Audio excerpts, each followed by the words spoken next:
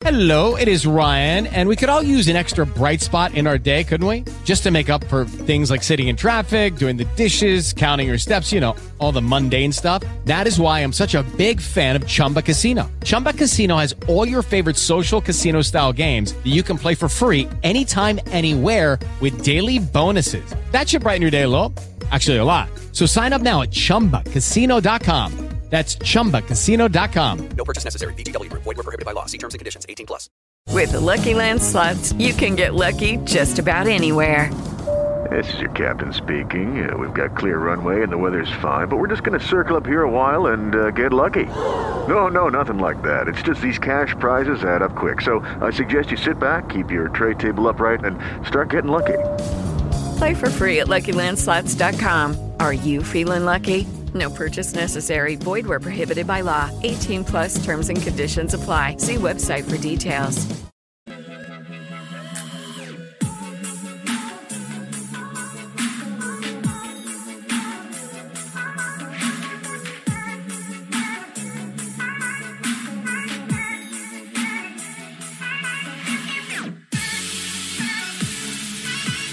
What's going on, everybody? Welcome to the Awesemo.com NFL Strategy Show, Wednesday edition.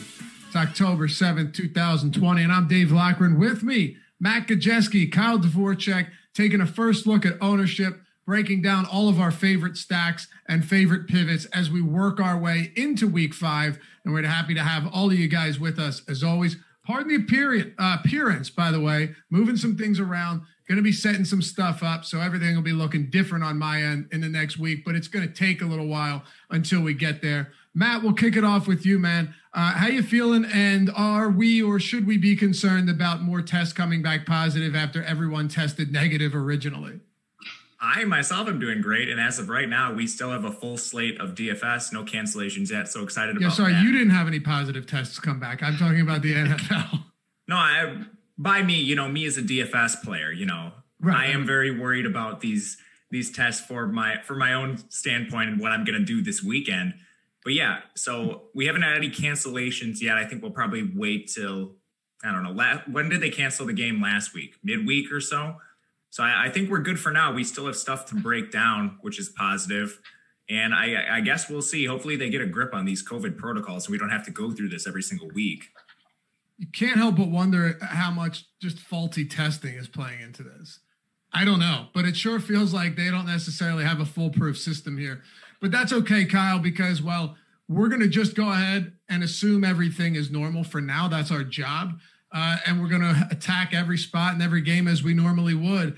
How are you feeling about Week 5, once again, coming into a slate where we have astronomical totals? Now, some of them are relatively low. Pittsburgh, Philadelphia, Rams, Washington for good reason, Colts, Browns. There are a few games, Dolphins, Niners, that are getting relatively low totals comparative to what we've seen so far in 2020. But then again, you've got a few teams with implied totals north of 30, 34.75 for the Chiefs, 33 or 32.5 for the Ravens, 31.8 for Dallas, and even the Houston Texans at 0-4 are sailing above that 30-point mark. It's going to be a lot of chalk, and once again, a pretty high-scoring week from my first view. Well, you fire Bill O'Brien, you got to at least put a few extra implied team total on the board. Like that's, maybe you could say it's a short-term hindrance in terms of their continuity, but I mean, man, Bill O'Brien, not a good coach, but glad to see him get out of there. Worst GM, in fact. Not only is he a bad coach, Kyle, he destroyed the team, and then they got rid of him. So it wasn't just it didn't work out. See you later. Things are as they would have been prior to you coming. I tweeted yesterday, it's like an F5 tornado ripped through Houston, Texas, and now you're left to clean up all the damage. Yeah, I mean, he might have, people are going to rag on them a lot for not having a first and second round pick next year, but I think they have an extra fourth in 2022. So congratulations, team. Yeah, we're seeing, back to DFS, we are seeing a lot of chalk on, I hate to say it, there's some obvious spots. Like the Dallas Cowboys are getting a ton of ownership. I don't know, maybe it's because Dak is literally on pace for over 6,000 passing yards. This is insane. He's not even throwing an absurd amount of touchdowns. I think he's on pace for like 36 and 12 on the ground because of his 1-3 touchdown game. But his yardage totals are just mind-boggling. I mean, literally historic. So it's interesting to see how we are going to approach, and the same with some of the Chiefs look like they're going to be very highly owned. Interesting to see how we approach these spots, because outside of week 1 where Aaron Rodgers was low owned and smashed, it has been, what is it? Is it Russell Dak in terms of pretty chalky quarterback and stacks, just smash. They've done it. They've gotten there. And we've seen other chalky quarterbacks not make the optimal, but like Josh Allen has been modestly popular every week, and he's done well every week. He just hasn't quite had that 40-point game that, Dak had that got him into the optimal lineup. But man, the chalk has hit at the quarterback wide receiver stacks pretty consistently. I think some of that, it's 4 weeks. It's a bit noisy. It's obviously noisy through 4 weeks. But some of that is just the predictability of Dak Prescott and Russell Wilson cooking every week. So interesting to see how you guys approach it. I have some ideas on how I want to approach it, but it's created a bit of a different DFS landscape, at least in the short term. Yeah, Kyle makes some good points, Matt. And by the way, just to be exact, Dak Prescott's on pace for 6,760 yards. Oh my God. Dude, I thought it was 6,700, and I was like, I can't be doing the math right. That's too high. I'm going to stay over 6,000. Dude, I asked somebody on yesterday's show, is he on pace for an all-time high? And they're like, I don't know, what's the all-time high? I said, I don't know, but he's on pace for almost 7,000 yards. That has to be the pace for the all-time high. But Matt, Kyle talks about the predictability of Dak and Wilson. Let me take that a step further. The predictability and the complete ineptitude of the Dallas Cowboys defense, and to a large extent, Seattle's defense, has played right into that script that, hey, Dak and Wilson are crushing it, but they're actually forced to crush it. Dak specifically is forced into playing that role in every single game he's played this season. Yeah, it's really interesting to look at. They have a lot of players on injured reserve that they'll actually be getting back in the coming weeks. Chidobe Awuzie, Anthony Brown, Leighton Vander Esch, Sean Lee. There's multiple guys like this. So I'm curious to see how their defense evolves in the coming weeks. We talk a lot in DFS, and I know Alex Osmo himself has talked about this a lot, approaching chalk specifically, and it's an always changing landscape, so we need to evolve as we go, but not just trying to win every single week, but picking outcomes where if you do win, your payoff is massive. So trying to reach that first place prize. If you just eat chalk every single week with Dallas, the chances you actually take first, you're competing with however many people also stack Dak. So I still think trying to find those low probability outcomes that will put you into first, or at least give you a better shot, are at least worth considering in the short term still, even with the chalk monster games that Dak has put up. Yes, sir. And I'll be the first to tell you, a couple of weeks chalk has bit me pretty. It has bit me because I've gotten away from some of it. And the thing is, and again, what Alex will usually tell you is, on the lowest scoring weeks is when he usually does the best, because that means that most of the chalk ended up not hitting. And it's a very good point. You could say the same for baseball, for basketball, for football. The lowest scoring weeks oftentimes will result in much less chalk being at the top 1% of tournaments and a lot less lower owned plays. With that in mind, let's make the transition. Matt, I'll stick with you here. We're talking chalk at the top of our ownership projections right now. They were updated, so we've got our first run. Pretty excited about that every week to get a good idea of what it's going to look like. And as always, disclaimer, they will be fluid throughout the week. You will see some adjustments for many obvious reasons. But as of now, coming in at the top, Matt, you've got Mike Davis, 28% for the Carolina Panthers. Who needs Christian McCaffrey, man? They're 2-0 without him. They're 0-2 with him.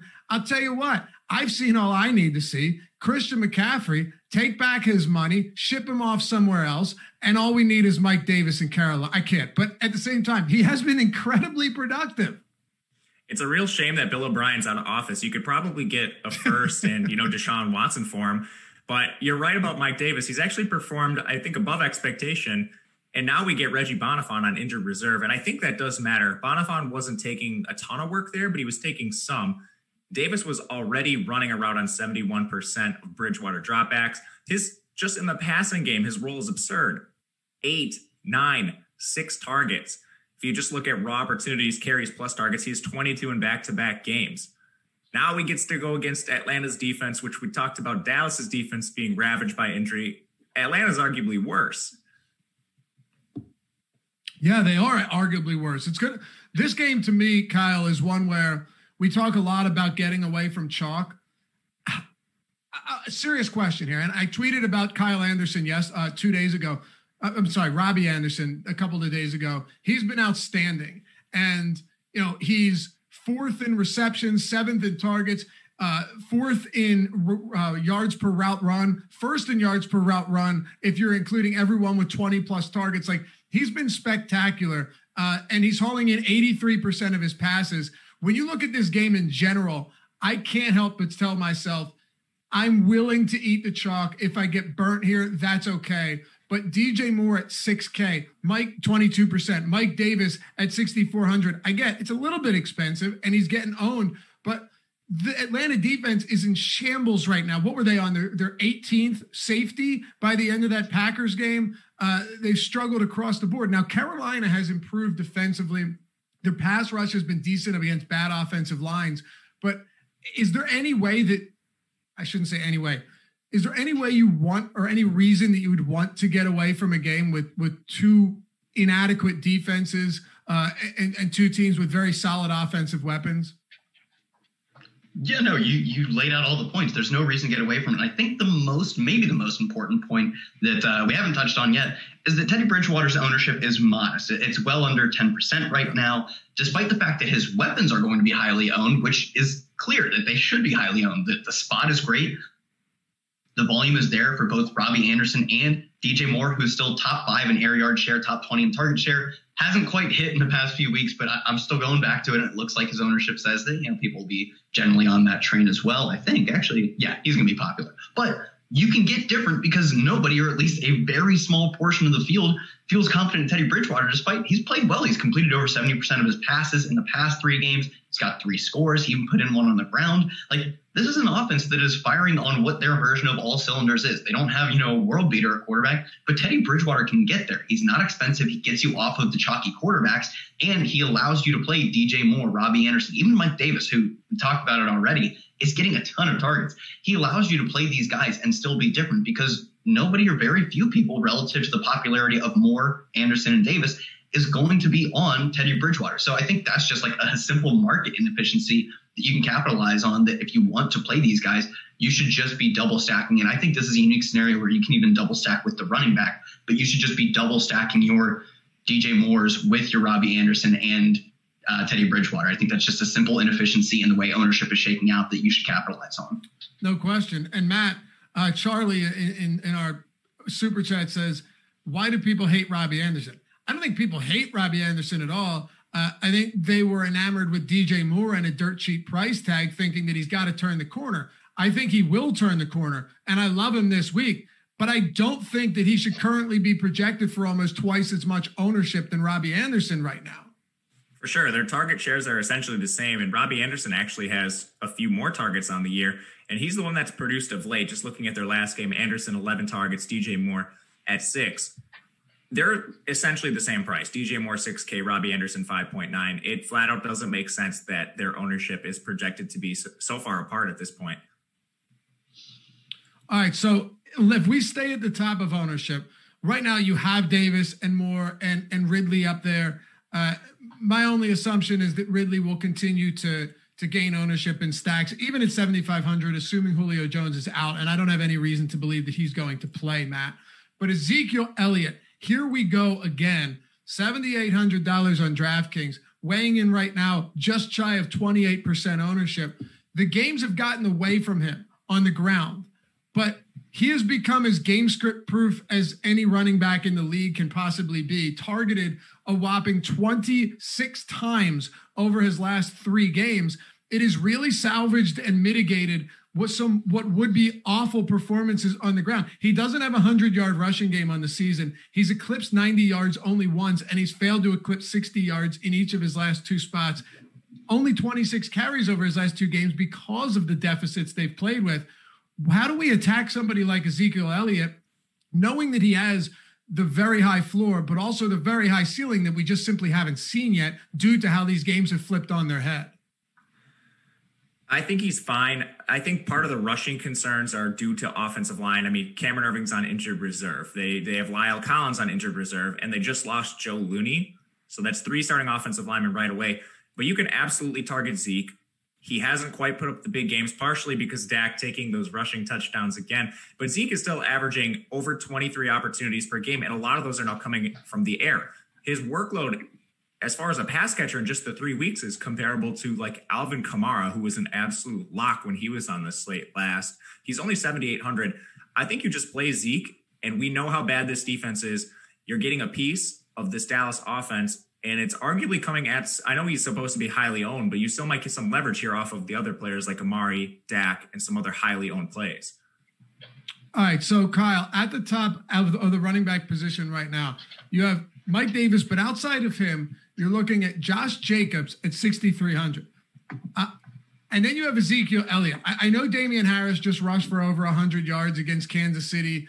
The New England Patriots did a very good job of doing their best to keep the ball out of Mahomes' hands, controlling time of possession. Seems like a very high ownership price on Josh Jacobs right now, likely having a lot to do with that $6,300 price point. And I know he's been a little bit involved in the passing game. And I know that we don't always want to try and project game script, but man, I'm worried about this game getting wildly out of control just with the way this Kansas City team should be able to beat up this Oakland secondary. You tell me where you're at on Josh Jacobs at the second highest ownership overall of any player this week. Yeah, I'm probably out on him. It sounds like you are at least lower than the field. I'm not saying playing 0 of him. Yeah. But in terms of, I like Clyde Edwards-Helaire far better for 500 more. Far better. It is the exact opposite, where he's playing on the opposite side of the ball, and they should have no problem. Like, I'm fine with projecting game script to the extent that I think Kansas City is significantly better than Las Vegas. I don't know what the point spread will end up being at the end of the game when the clock hits 0, but I'm imagining Kansas City wins this game fairly confidently. And when you look at like Pro Football Focus, but a handful of other sites have very similar metrics of just expected touchdowns based on usage, Clyde Edwards-Helaire leads the entire NFL, or at least all like skill position players, non-quarterbacks that is, in differential, meaning that he has scored many fewer touchdowns. I think it's coming up on 3 fewer touchdowns than he should have based on both his rushing and his receiving totals. So he's got some good receiving lines in the past. With the Lucky Land Slots, you can get lucky just about anywhere. This is your captain speaking. We've got clear runway and the weather's fine, but we're just going to circle up here a while and get lucky. No, nothing like that. It's just these cash prizes add up quick. So I suggest you sit back, keep your tray table upright, and start getting lucky. Play for free at LuckyLandSlots.com. Are you feeling lucky? No purchase necessary. Void where prohibited by law. 18+ terms and conditions apply. See website for details. Hello, it is Ryan, and we could all use an extra bright spot in our day, couldn't we? Just to make up for things like sitting in traffic, doing the dishes, counting your steps, all the mundane stuff. That is why I'm such a big fan of Chumba Casino. Chumba Casino has all your favorite social casino-style games that you can play for free anytime, anywhere with daily bonuses. That should brighten your day a little. Actually, a lot. So sign up now at ChumbaCasino.com. That's ChumbaCasino.com. No purchase necessary. VGW Group. Void where prohibited by law. See terms and conditions. 18+. Last few weeks and just hasn't converted that into touchdowns. What better spot than when they have a crazy, I think it's over 32 now, implied team total versus a Las Vegas team that has a fairly weak defense. They're at home, massive favorites. Everything sets up for Clyde Edwards-Helaire to be an absolute smash play. I would have thought that the ownerships on these guys would be flipped. And I get the Josh Jacobs price is patently bad. He has a good receiving role now. He's had a good receiving role almost the entirety of the season.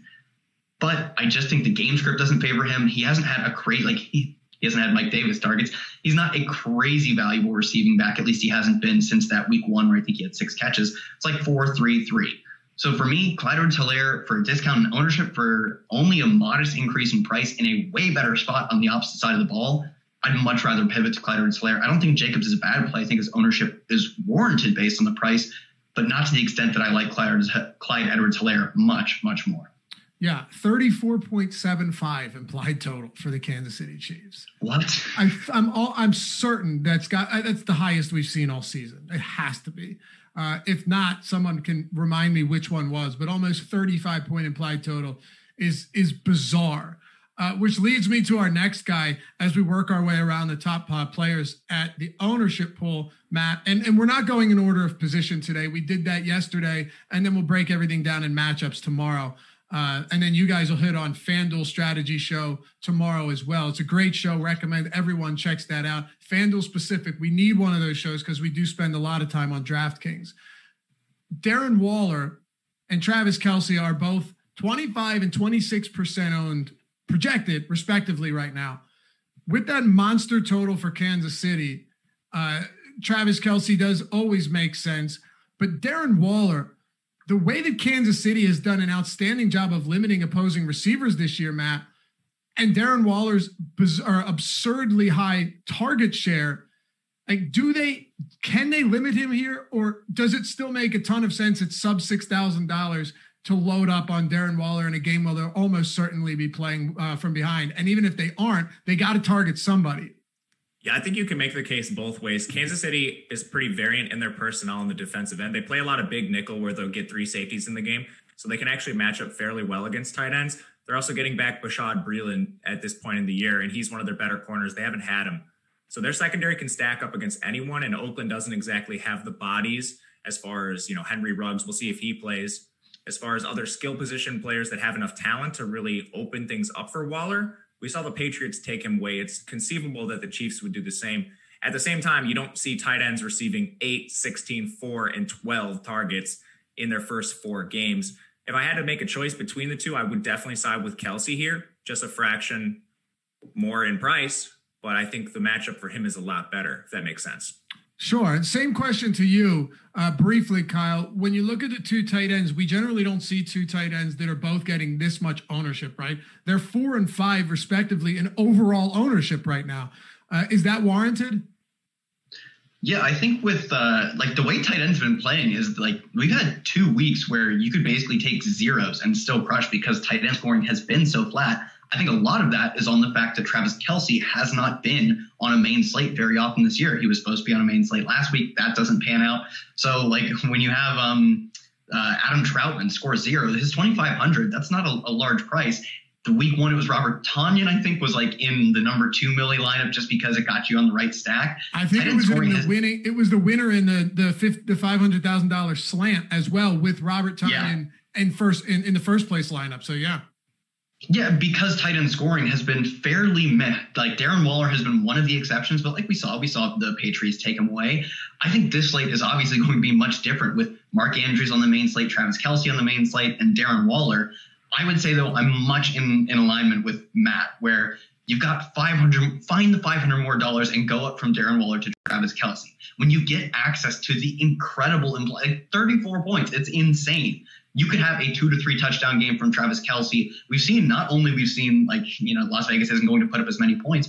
Darren Waller isn't a scoring machine. I don't know if that's randomness or if it's like Julio Jones, where the sample is large enough where you can say there's probably a certain amount of signal that Julio Jones is going to score less touchdowns, the same way with Robert Woods versus Cooper Kupp. When you get access to so many more touchdowns by playing Travis Kelce for just $500 more and essentially the same ownership, it's within 2% of the same ownership, I'd be pivoting most, if not all, of my Darren Waller ownership to Travis Kelce or going down to cheaper plays or just lesser owned plays. I've got to throw it out there too, though. George Kittle, man. I know that he's a little bit more expensive, but I said this yesterday, and you guys may disagree. That's okay. That's why these shows are fun. He's the best tight end in the league right now. I have no problem saying that George Kittle is the best tight end in the league right now. It's a conversation we could definitely have because the argument to be made for someone like Travis Kelce still very much stands.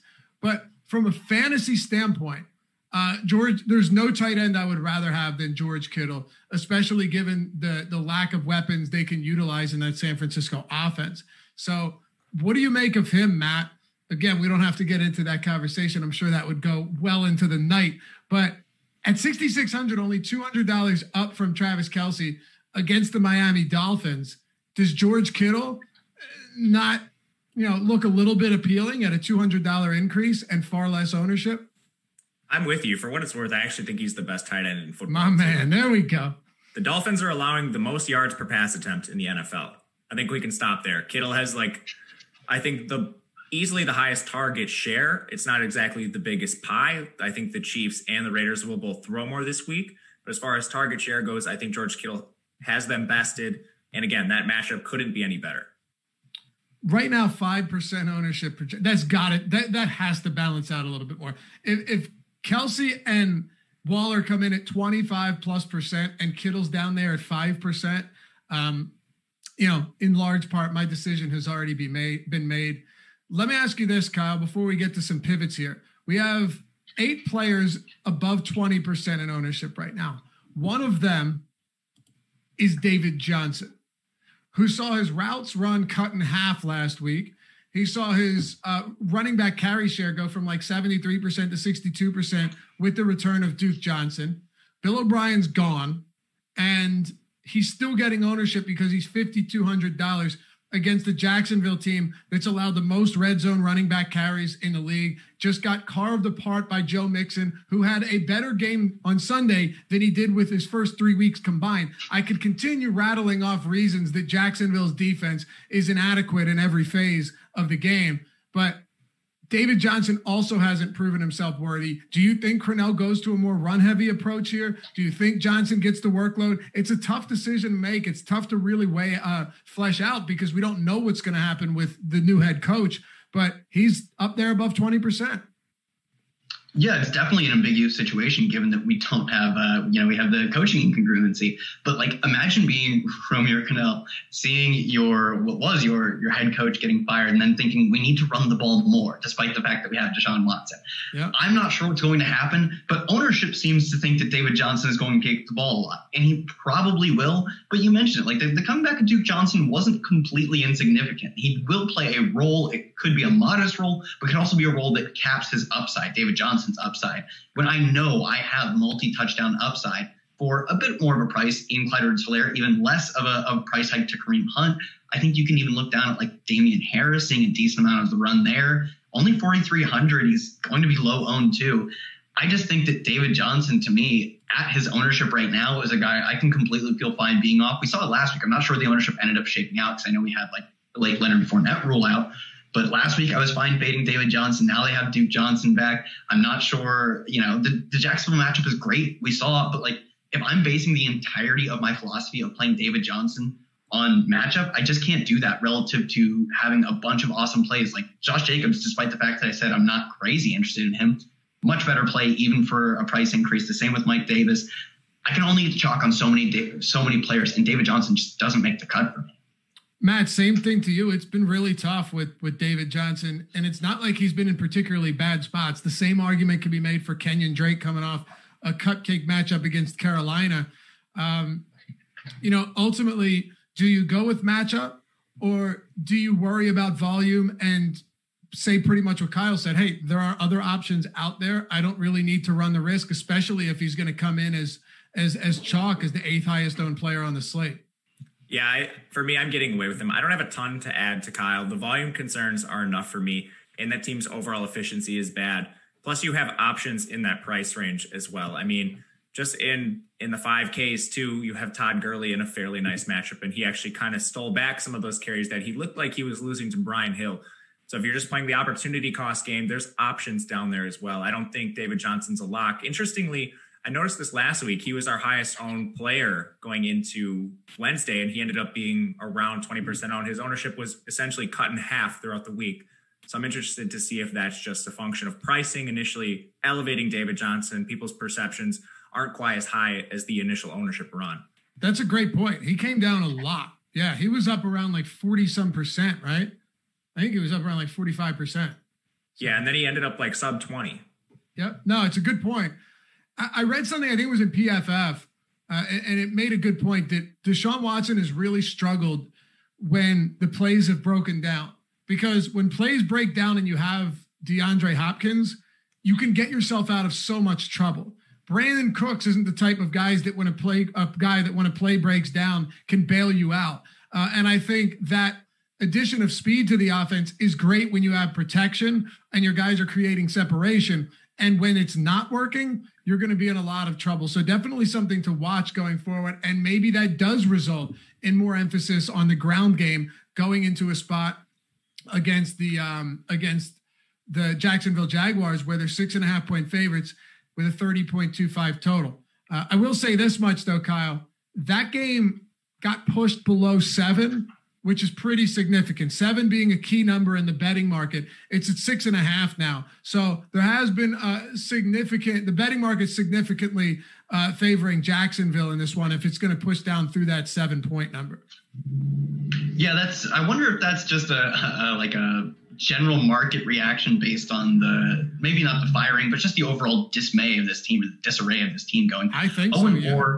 Yeah, I think it's not necessarily that maybe it is, but I don't think it's necessarily that Jacksonville projects as a great team, a great matchup, more than just the overall stink on the organization. It's an indictment on the Texans. There's no doubt about that. Yeah, I think it's just a specific indictment on how bad they look as a team. And I know they played a handful of tough matchups. Like, obviously, Kansas City and Baltimore are, I don't want to say not winnable games, but they're projected to lose those games. But they didn't play like the 85 Bears 2 times in a row after that. They played the Minnesota Vikings and Pittsburgh, who Pittsburgh is good, but they're not unbeatable. And Minnesota's bad.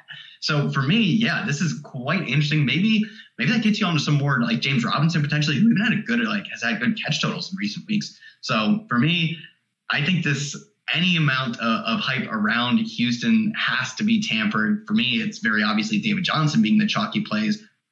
But even if Deshaun Watson's coming up as more popular, I'd probably be inclined to get off of that. Texan team looks like this is a lost season, man. It's bad. And the worst part, they have nothing to look forward to in terms of draft picks. Like, there's nothing there. You know, that's the biggest thing. You can't tank this year and then go and draft someone first or second or even 5th overall. You got nothing. It's really brutal. Anyway, Matt, let's make the transition to some pivots here off of the chalk. Remember, we'll have the full out matchups column tomorrow. Matt Savoca and myself. These guys will be breaking everything down on Fanduel. Friday and Saturday, we've got strategy shows on the contrary, and then a 3-hour marathon of content from 10 a.m. all the way up to 1 p.m. Eastern time on Sunday with our deeper dive and our live before lock. Hit that thumbs up if you haven't done so yet. It helps us greatly, as you guys already know.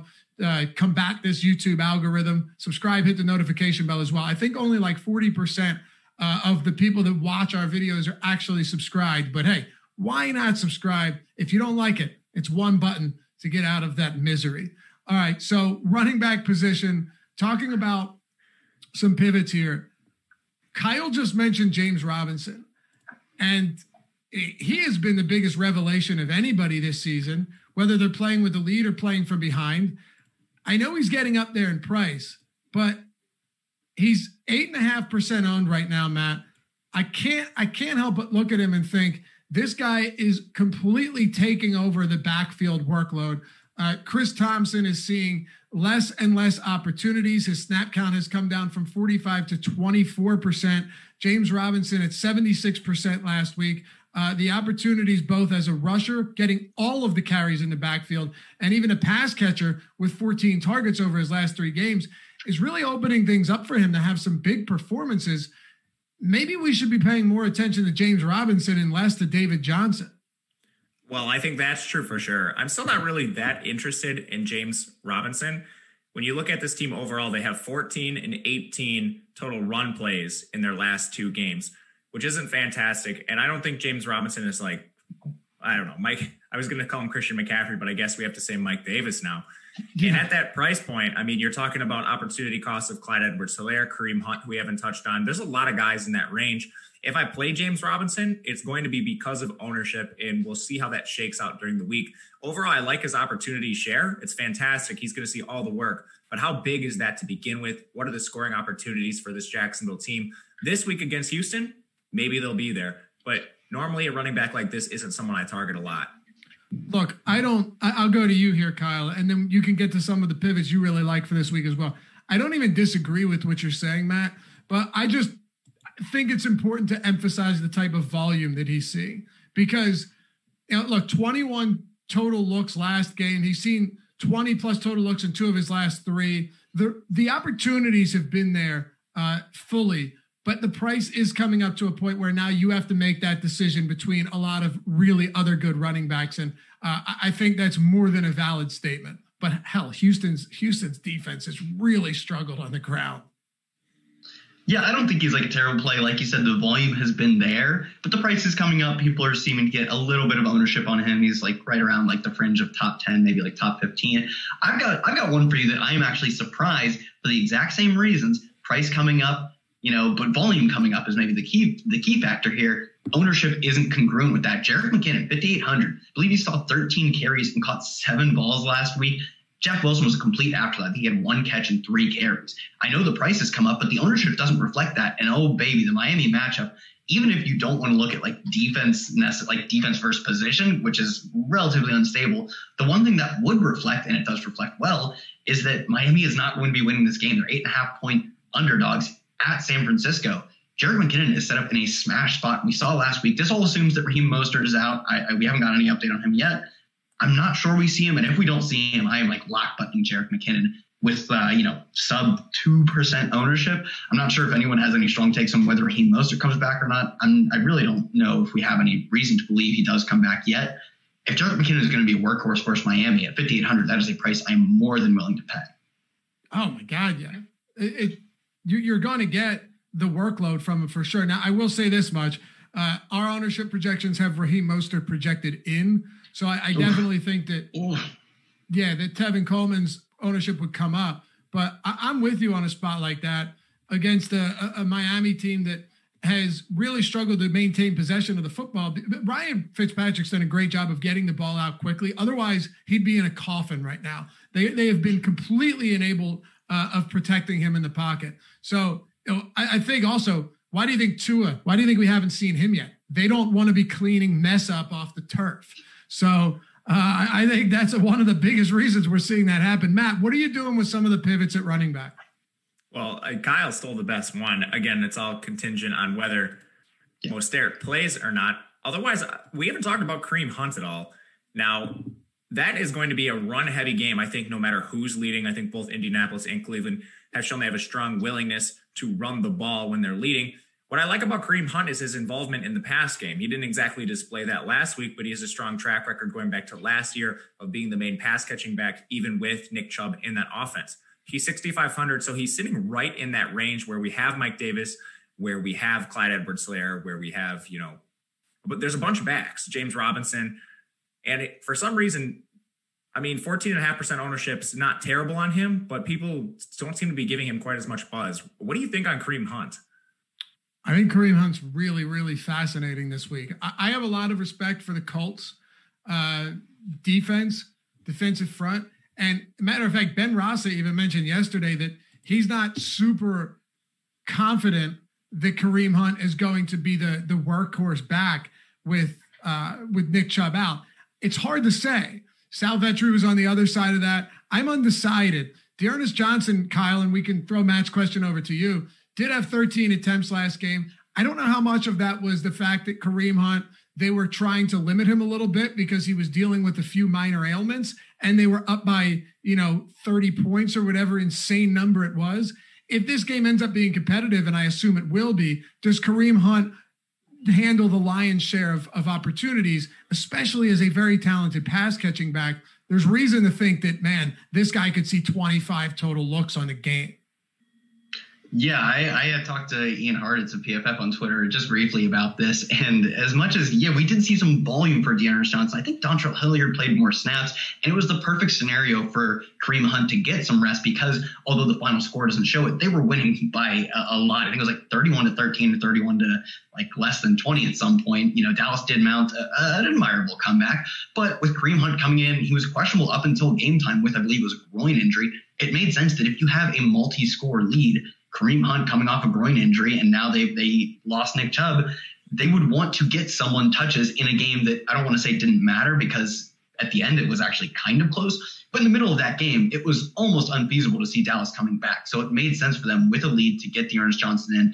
Dearness Johnson is like an AAF player who runs a 4.8 40, like a 4.8. I know people who can beat that. There are people in my apartment complex who I've seen walk faster than that. That's how bad Dallas is, man. They coughed up 7.3 yards per attempt to the guy. Yeah. So assuming they don't play Dallas this week, I don't think Dearness Johnson is a particularly, above average or even average quality NFL player. Former AAF guy. I think Kareem Hunt gets the bulk of the work. I think they extended him on the off chance that they either wanted to let Nick Chubb go or that this exact scenario happened. I don't think they're paying him money to be a committee back as long as he is the only guy. Obviously, he's a committee back when they have Nick Chubb, who himself is a great running back. But in my opinion, I think this is a Kareem Hunt smash spot just because the volume is going to be there. He should be priced up above $7K just for the volume alone, and he's $6,500. I know the ownership is there. I'm kind of fine eating that ownership, and let me see. He comes in actually as kind of a tier break. He's what is this number? Roughly 7, but there's like almost a 10%. It's like a 9%, 8.5% ownership gap between him and the next guy, if I'm getting this right. So you're not eating a ton of ownership. It's not as bad as I think it is going up to like David Johnson, who's the guy ahead of him. Much more ownership. So I'm actually quite fine playing Kareem Hunt this week. I think the ownership is well warranted because the price just didn't come up enough. Do you think there's an offensive lineman in the league that could beat Dearness Johnson in a 40-yard? Yeah. Ooh. Tristan Wirfs. Yeah, Tristan Wirfs. That's good. Is Wirfs the one that jumped out of the swimming pool? 40-inch vert for Wirfs. He beat CeeDee Lamb in the vert. Did you see the jumping out of the swimming pool? Yeah, onto dude, the Tristan ledge? Wirfs, those Iowa guys, man. Their strength and conditioning coach, I know he's a racist, but he is really good at getting those players ready. I don't follow college football, so I didn't know that. I didn't know that. He's like a verified racist? Yeah, Iowa took a ton of heat. This is way off topic. Iowa took a ton of heat because their strength and conditioning coach is a racist. Like legitimate, hood wearing racist? No, not like that. He said some things that shouldn't have said, and I don't want to get into details, but okay. I won't ask you. That came so far out of left field. I had to inquire. I had no idea. And Kyle and I are sitting there. We have no idea about a team's strength and conditioning coach at the collegiate level. So, you can't talk to me about these things, Laffy. You can't bring them up to me. Yeah, I know. Penn State has to have a good strength and conditioning coach because every dude that comes out of there is a GD freak. But I did not know this about Iowa. Dude, if any of us tried to jump out of the pool like that, even at our weight, we'd shatter our shins. There's no question about it. We'd be lying in a bloody mess at the bottom of the shallow end. So yeah, these guys are insanely talented. I'm with you on that. All right, Tristan Wirfs. That's probably true. What do you guys think of Duke Johnson, though? I totally understand that this is way off the radar, Matt. But if they do go run heavy approach here at $4,100, is there really any guarantee that there's loyalty to David Johnson in this offense? You just brought up Ian Hartitz, who was on the Contrary show with Alex Baker and myself on Saturday. In his Twitter bio, it says Duke Johnson is a 3-down back. Now, that's not necessarily verifiable proof that anything's going to happen this week, but there are some sharp people out there that believe Duke Johnson is a very good running back. I'm one of them. Would you be willing to take shots at like sprinkling some exposure to him in at $100 above the minimum against a really bad Jacksonville team, especially given David Johnson's lack of efficiency? I won't lie, I hadn't considered that. And the game script, the way it projects, I think you certainly could do that. Houston favored in this game with a massive total. And there's enough question marks where I'm not confident David Johnson sees all the work. In a large field tournament, I think just based on those unknowns, you can certainly sprinkle him in there. And it's not going to take you a lot to be overweight on Duke Johnson this week. Like a couple lineups, and you'll probably be overweight on the field. What about you, Kyle? Yeah, I'm probably even less so inclined to play Duke Johnson because maybe just I don't fall into that camp of Duke Johnson 3-down back. I only say that because we've had a lot of coaches, mostly bad coaches, but a lot of coaches have looked at him and said he plays a specific role and we are never under any circumstance going to expand that role, which is disappointing because I liked him coming out of college. He's mega electric when he touches the ball. But we have a large sample of coaches saying that Duke Johnson is not even not only is he not a 3-down back, he's hardly a 1-down back. Has there been a single good coach that's made that decision? I'm serious. I agree. That's what I said. Like all of these, probably most of his coaches now have all gotten fired. Right. But it is still I don't think you can just write it off as these guys are all bumbling idiots. They're kind of bumbling idiots. but they also have a lot of experience in the NFL. And there's no saying that Romeo Cornell isn't the next bumbling idiot. He might have been one of the bumbling idiots that got fired for not having he's probably a little before his time. I was going to say, in your defense, I think Romeo Cornell's been fired more than anybody. So, yeah. Valid points there. What about update on Raheem Mostert? I found a quote from Kyle Shanahan that he says he's not optimistic on Raheem Mostert. So jam in Jerick McKinnon, folks. Okay, there you go. What about here's another ugly one, but these are the things that need to be discussed, Matt. We're doing God's work here on the NFL Strategy Show. What about Devonta Freeman? Like, Sal Vetcher made a great point yesterday morning. Check that show out if you missed it. Everything's available on YouTube. That we don't really know if Devonta Freeman is washed yet because that offensive line is so bad. But he clearly began handling the bulk of the New York Giants workload against the Los Angeles Rams. Now he comes into a spot against the Cowboys, who ceded 307 rushing yards. 307 rushing yards to Kareem Hunt, Dearness Johnson, and a couple other guys that a lot of people have never heard of before. Is there any merit to saying, all right, well, he played 54% of snaps. We knew that they were going to continue to work him in heavily. He came to the Giants, as his agent said, because he knew that he could get that bell cow role with Saquon Barkley out.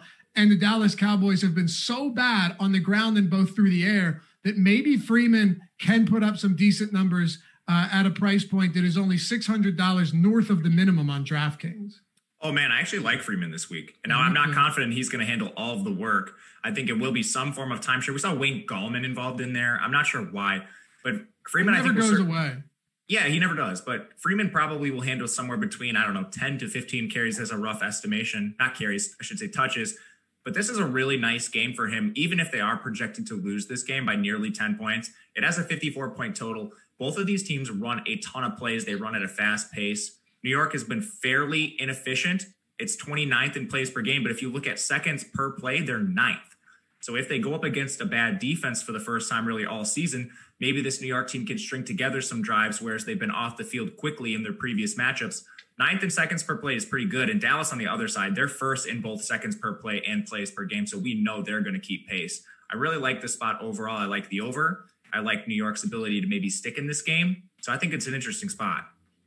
All right, and I'm going to ask you about one more, Kyle, before we transition to our wide receivers, tight ends, and then close it out with some of our favorite stacks, both chalky and contrarian. Antonio Gibson, he is clearly overtaking everyone else in this backfield, and there's no reason he shouldn't be in Washington. Yes, I get it. McKissick played more snaps than him, but he's been utilized almost exclusively in the passing game. So that's a little bit misleading if you're looking at J.D. McKissick's workload. He's been used as a receiver. Antonio Gibson's routes are lower than I'd like. I really would have liked to have seen him running more routes, but he does appear to be easily the most talented, most efficiently producing halfback in this offense.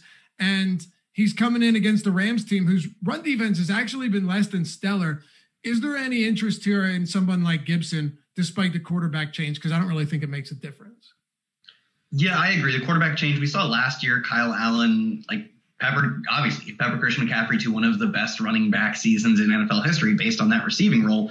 Is that much to do with Kyle Allen or is it much to do with Christian McCaffrey? I would lean on the latter and say Christian McCaffrey is a black hole of targets regardless of who his quarterback is. But at least we have some confirmation that Kyle Allen is willing to just check down with reckless abandon. So that's good for Gibson. Like you said, the routes aren't perfect, but I still think we can project him to have a solid receiving role.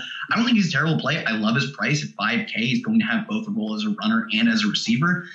I hate to say, he does probably have more touchdown equity than your average bad running back, but he's a dude who actually has some spark to him. He's quite, efficient on a per touch basis. So I have some interest in him. I don't absolutely love him. I think for me, off of both of these cheap guys, Devonta Freeman and Antonio Gibson, who kind of fall in that same price range, I would actually pivot down to Damian Harris, only 4,300. I'm not sure if this is still on the books right now because Stephon Gilmore tested positive. So I'm not sure if you can bet this game, but at one point it was a double-digit lean towards New England at home. Damian Harris, 17 carries to, I believe, Rex Burkhead's 11.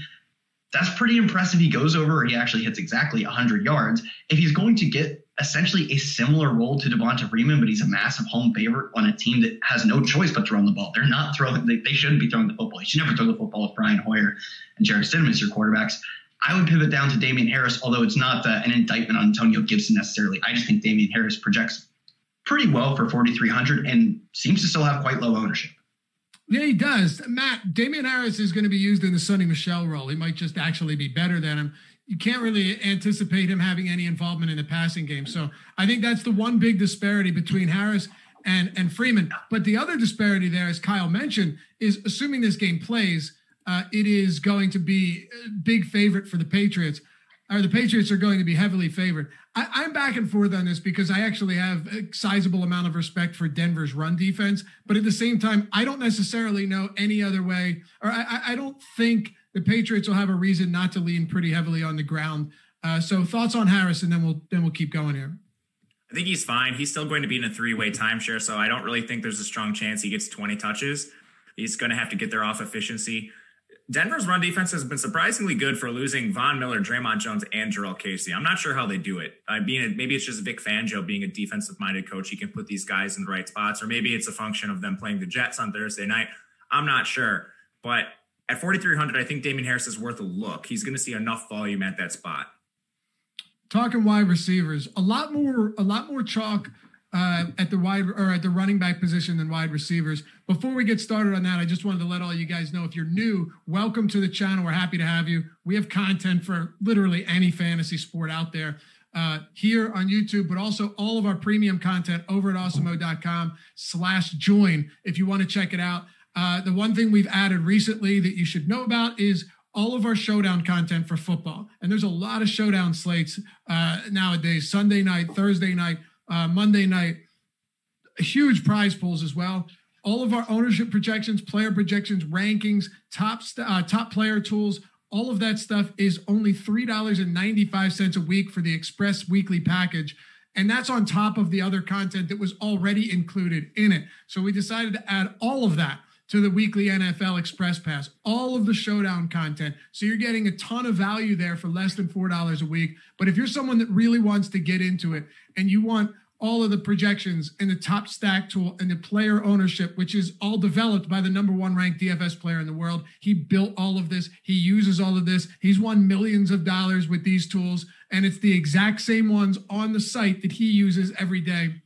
Then you can go to awesemo.com/join and check out our Awesemo Plus Platinum packages. You can go weekly all access, which has baseball, basketball, football, UFC, NASCAR, PGA, League of Legends. Literally, if they have contests on Draftkings and Fanduel, we have content for it behind and in front of paywall. All of our premium articles, the lineup builder, the incredible Fantasy Cruncher add-on, the best optimizer out there that you're going to find. All of that stuff available at awesemo.com/join. You could do monthly, which I think is the best bang for your buck. You want to go all out, you get the annual, save a bunch of money on it. But either way, we have everything you need to become a better, more skilled, and, well, of course, more profitable DFS player. Awesemo.com/join. And when you sign up, head over, sign into our premium Slack chat. You got people just like us who love sports, talking DFS and sports betting around the clock. Awesemo.com/join. Check that out today. We'll see you over there.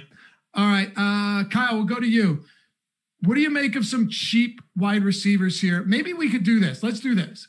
Let's tie this into our stacks. So, Jordan, let's go from pivots to stacks here. Jordan Klein producing. I think this will make more sense because usually our pivots are going to oftentimes end in stacks. What are some low-owned wide receivers that look good in specific games that you think could go off this week, maybe paired with a quarterback? So I have one that don't stack. Please don't stack this, but I just thought was really interesting. I wanted to bring up at top. Damiere Byrd at minimum price got like 10 targets last week, and he's less than 5% owned. I would assume that comes up, but I find that interesting. Like, I was running initial crunches, and he's obviously at 3K, getting 10 targets, getting jammed in all my lineups. I find that to be interesting. Looking at guys I actually want to play their quarterbacks with, CeeDee Lamb, 6K, under 10%. I know Mari Cooper is expensive in terms of both his price, 7.4K. 17.9% ownership right now. We'll see how that shakes out at the end of the week. But if you want to get on Dak stacks, and we talked about how stupid his passing numbers are, they are unreal. They're unsustainable, but even if they come back down to earth, he could literally have the best NFL season in terms of passing yards. They could come way back down, and he could still have the best season. I think if you're playing Dak Prescott, you have to be looking at getting a guy like CeeDee Lamb into your lineups. I'm not sure how you guys feel about Michael Gallup. I still think this is CeeDee Lamb as the number 2 receiver in terms of targets. I also think you could probably run it back with Dalton Schultz as well. I'll talk about him if we talk about tight ends anymore, but getting a lot of volume. I think CeeDee Lamb is the key to unlocking your Dak stacks, because playing Dak Amari Cooper is going to give you zero leverage. Single stacks are still being used way too high relative to double stacks. People should be double stacking more because it still unlocks your upside. I think the Millie Maker winner in the past 4 weeks has been quarterback, double wide receiver, opposing wide receiver. Bread and butter. You should just be playing more of that in your overall portfolio. So for me, Dak, Amari Cooper, and CeeDee Lamb, who his price is coming up, but his ownership isn't crazy right now, is something I would love to get myself into. Another one I'm looking at right here, this is a game that we've talked about that could be very exciting. Atlanta at home, Russell Gage, 5,100, assuming we don't see Julio Jones. We saw it with Julio Jones. He was getting targets. Without Julio Jones, he could be an absolute smash. Right around, I think, 5% ownership if I'm eyeballing it right. 5,100 for the number 2 receiver for Matt Ryan, who could air it out 40 plus times a game. I'm going to buy in on that, even if, Matt Ryan didn't look particularly great and it killed me with Calvin Ridley. I'm still going to go back to that Matt Ryan stack now that we have some clarity, or now that we could potentially have clarity on the receiving core, whereas entering not last night, I guess a few nights ago, there's a bit of ambiguity on how it would shake out. Turns out neither Julio Jones or Calvin Ridley would hit. I think that stack is going to be very interesting, and much like CeeDee Lamb, Russell Gage is probably the key to unlocking it. The negative sentiment surrounding Michael Gallup right now is remarkable. And that was the exact same sentiment surrounding him in week 3 before he went off. So I have no issues getting back there. I'm genuinely concerned that his target share is 5th highest on the team, averaging 5 targets per game, despite Dak throwing 1,000. I don't like that. But if you're going to get Michael Gallup at very low ownership, what did you say he was coming in at? Actually, he's coming in higher than I thought. I think that'll come down 13%. I anticipate that coming down.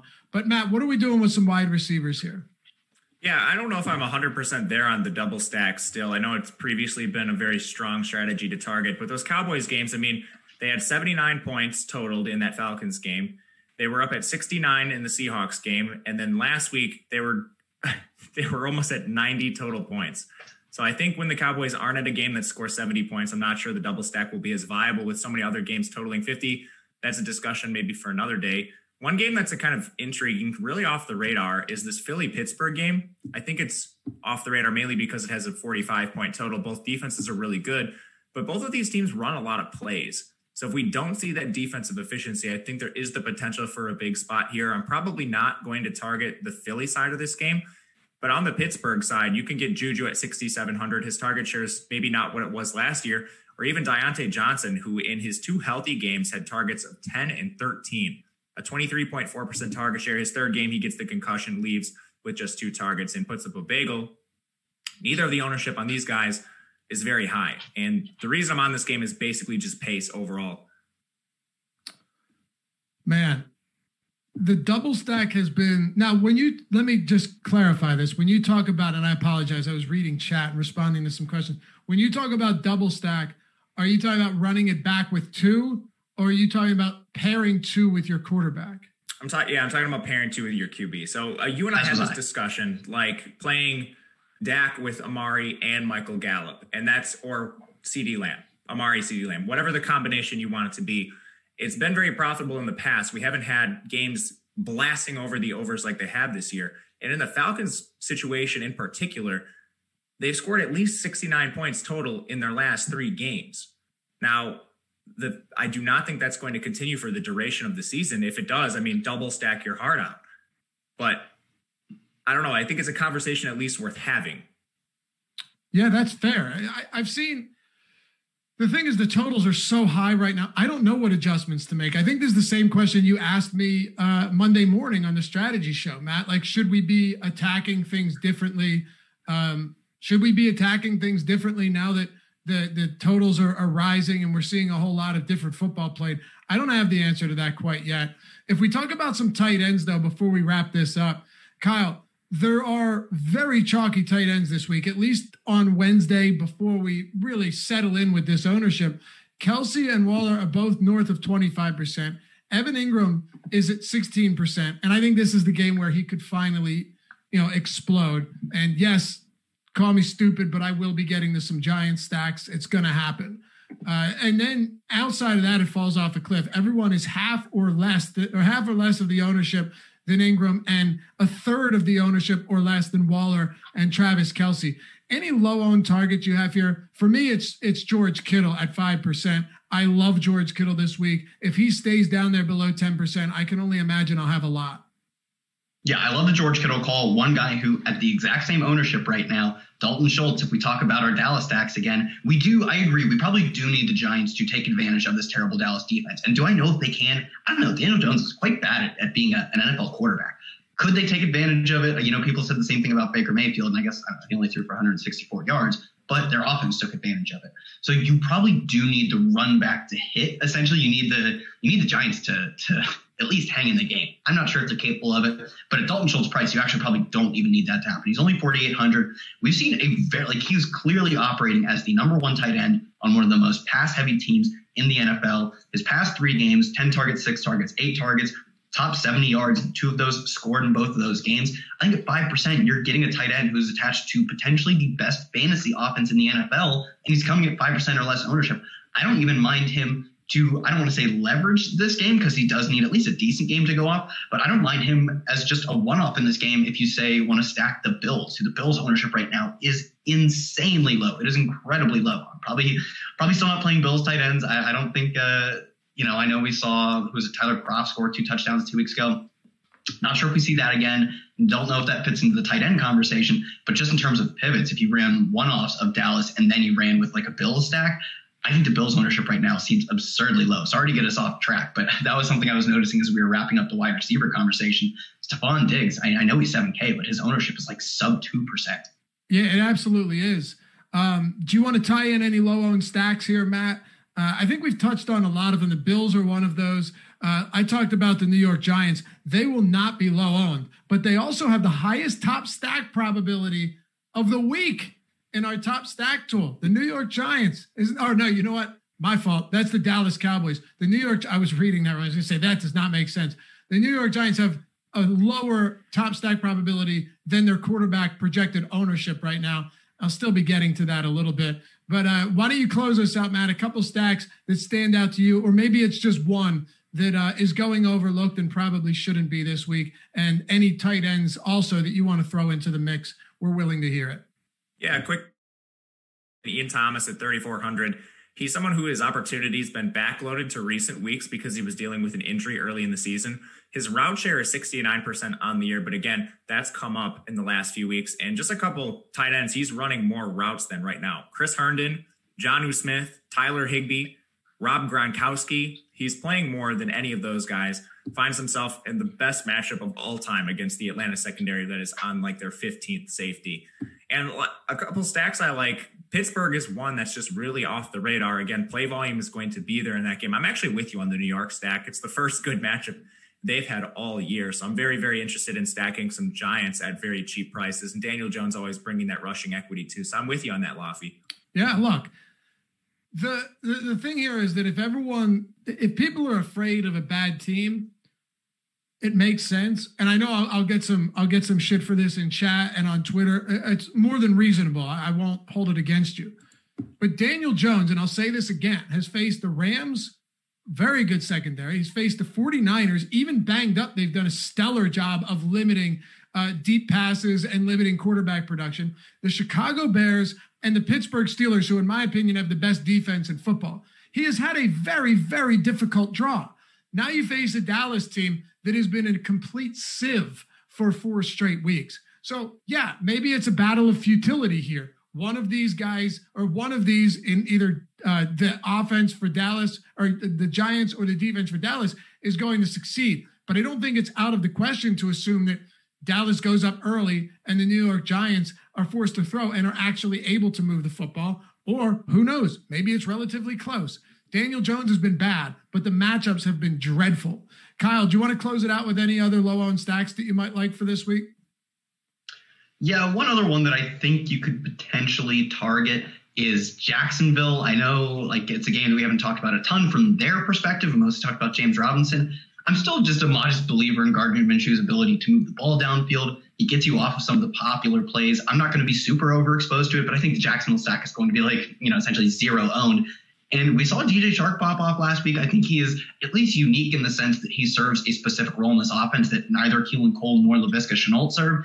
And Laviska Shenault, when you get the ball in his hands, has just been absolutely dynamic. So for me, I think that is a stack that you don't need to do more than a handful of lineups of if you're even building like 150, and you will be over the field on. And it has a chance of shooting out. This game has two terrible defenses and two offenses that can definitely move the ball. So I don't mind that side. I'm not in love with it, but I think relative to its ownership, which is going to be next to zero, you probably should have some exposure to it. Okay. Well, that'll do it for us. Thanks to you guys for hanging out. As always, remember, hit that thumbs up before you go. And if you haven't checked out our podcast network, we're available on all platforms where podcasts are available. You can listen to all of these shows that are updated and uploaded onto YouTube. And of course, if you're into sports betting, if you're in a state where it's legal, or you even just want to reference this stuff for your DFS research and fantasy research, I urge you, I command you, go to oddshopper.awesemo.com. It's really awesome. We have some amazing stuff in the works. I'm telling you, once you check this stuff out, you're going to love it. We're going to be launching something else with it in a couple of weeks, and it's huge. But you could track your bets. You can have watch lists to alert you whenever the bets that you're watching move in one direction or another. You can search, or you can shop odds from all different books to get the best ones. And my personal favorite, when it comes to player props, you want to see where a guy's prop is, just type his name in. It'll show right up. It makes life so much easier when it comes to betting. And if you haven't gotten into it yet, you got to check out some of these offers. These books are just giving away free money. $500 free bets, $1,000 deposit bonuses, all of that through the links at oddshopper.awesemo.com, or just go through awesemo.com. It's awesome. I promise you're going to love it. And it's totally free to use. We'll be back here tomorrow, Matt Savoca and myself, with this NFL strategy show, breaking down all 12 matchups. And after that, it'll be these two fellas, Matt Gajewski, Kyle Dvorchak, giving you his Fanduel strategy slate as well. Follow him, Matt_Gajewski on Twitter, at Kyle Tweets here, myself at Laffy_D, LOUGHY_D, and Awesemo at Awesemo_com. We'll see you back here tomorrow.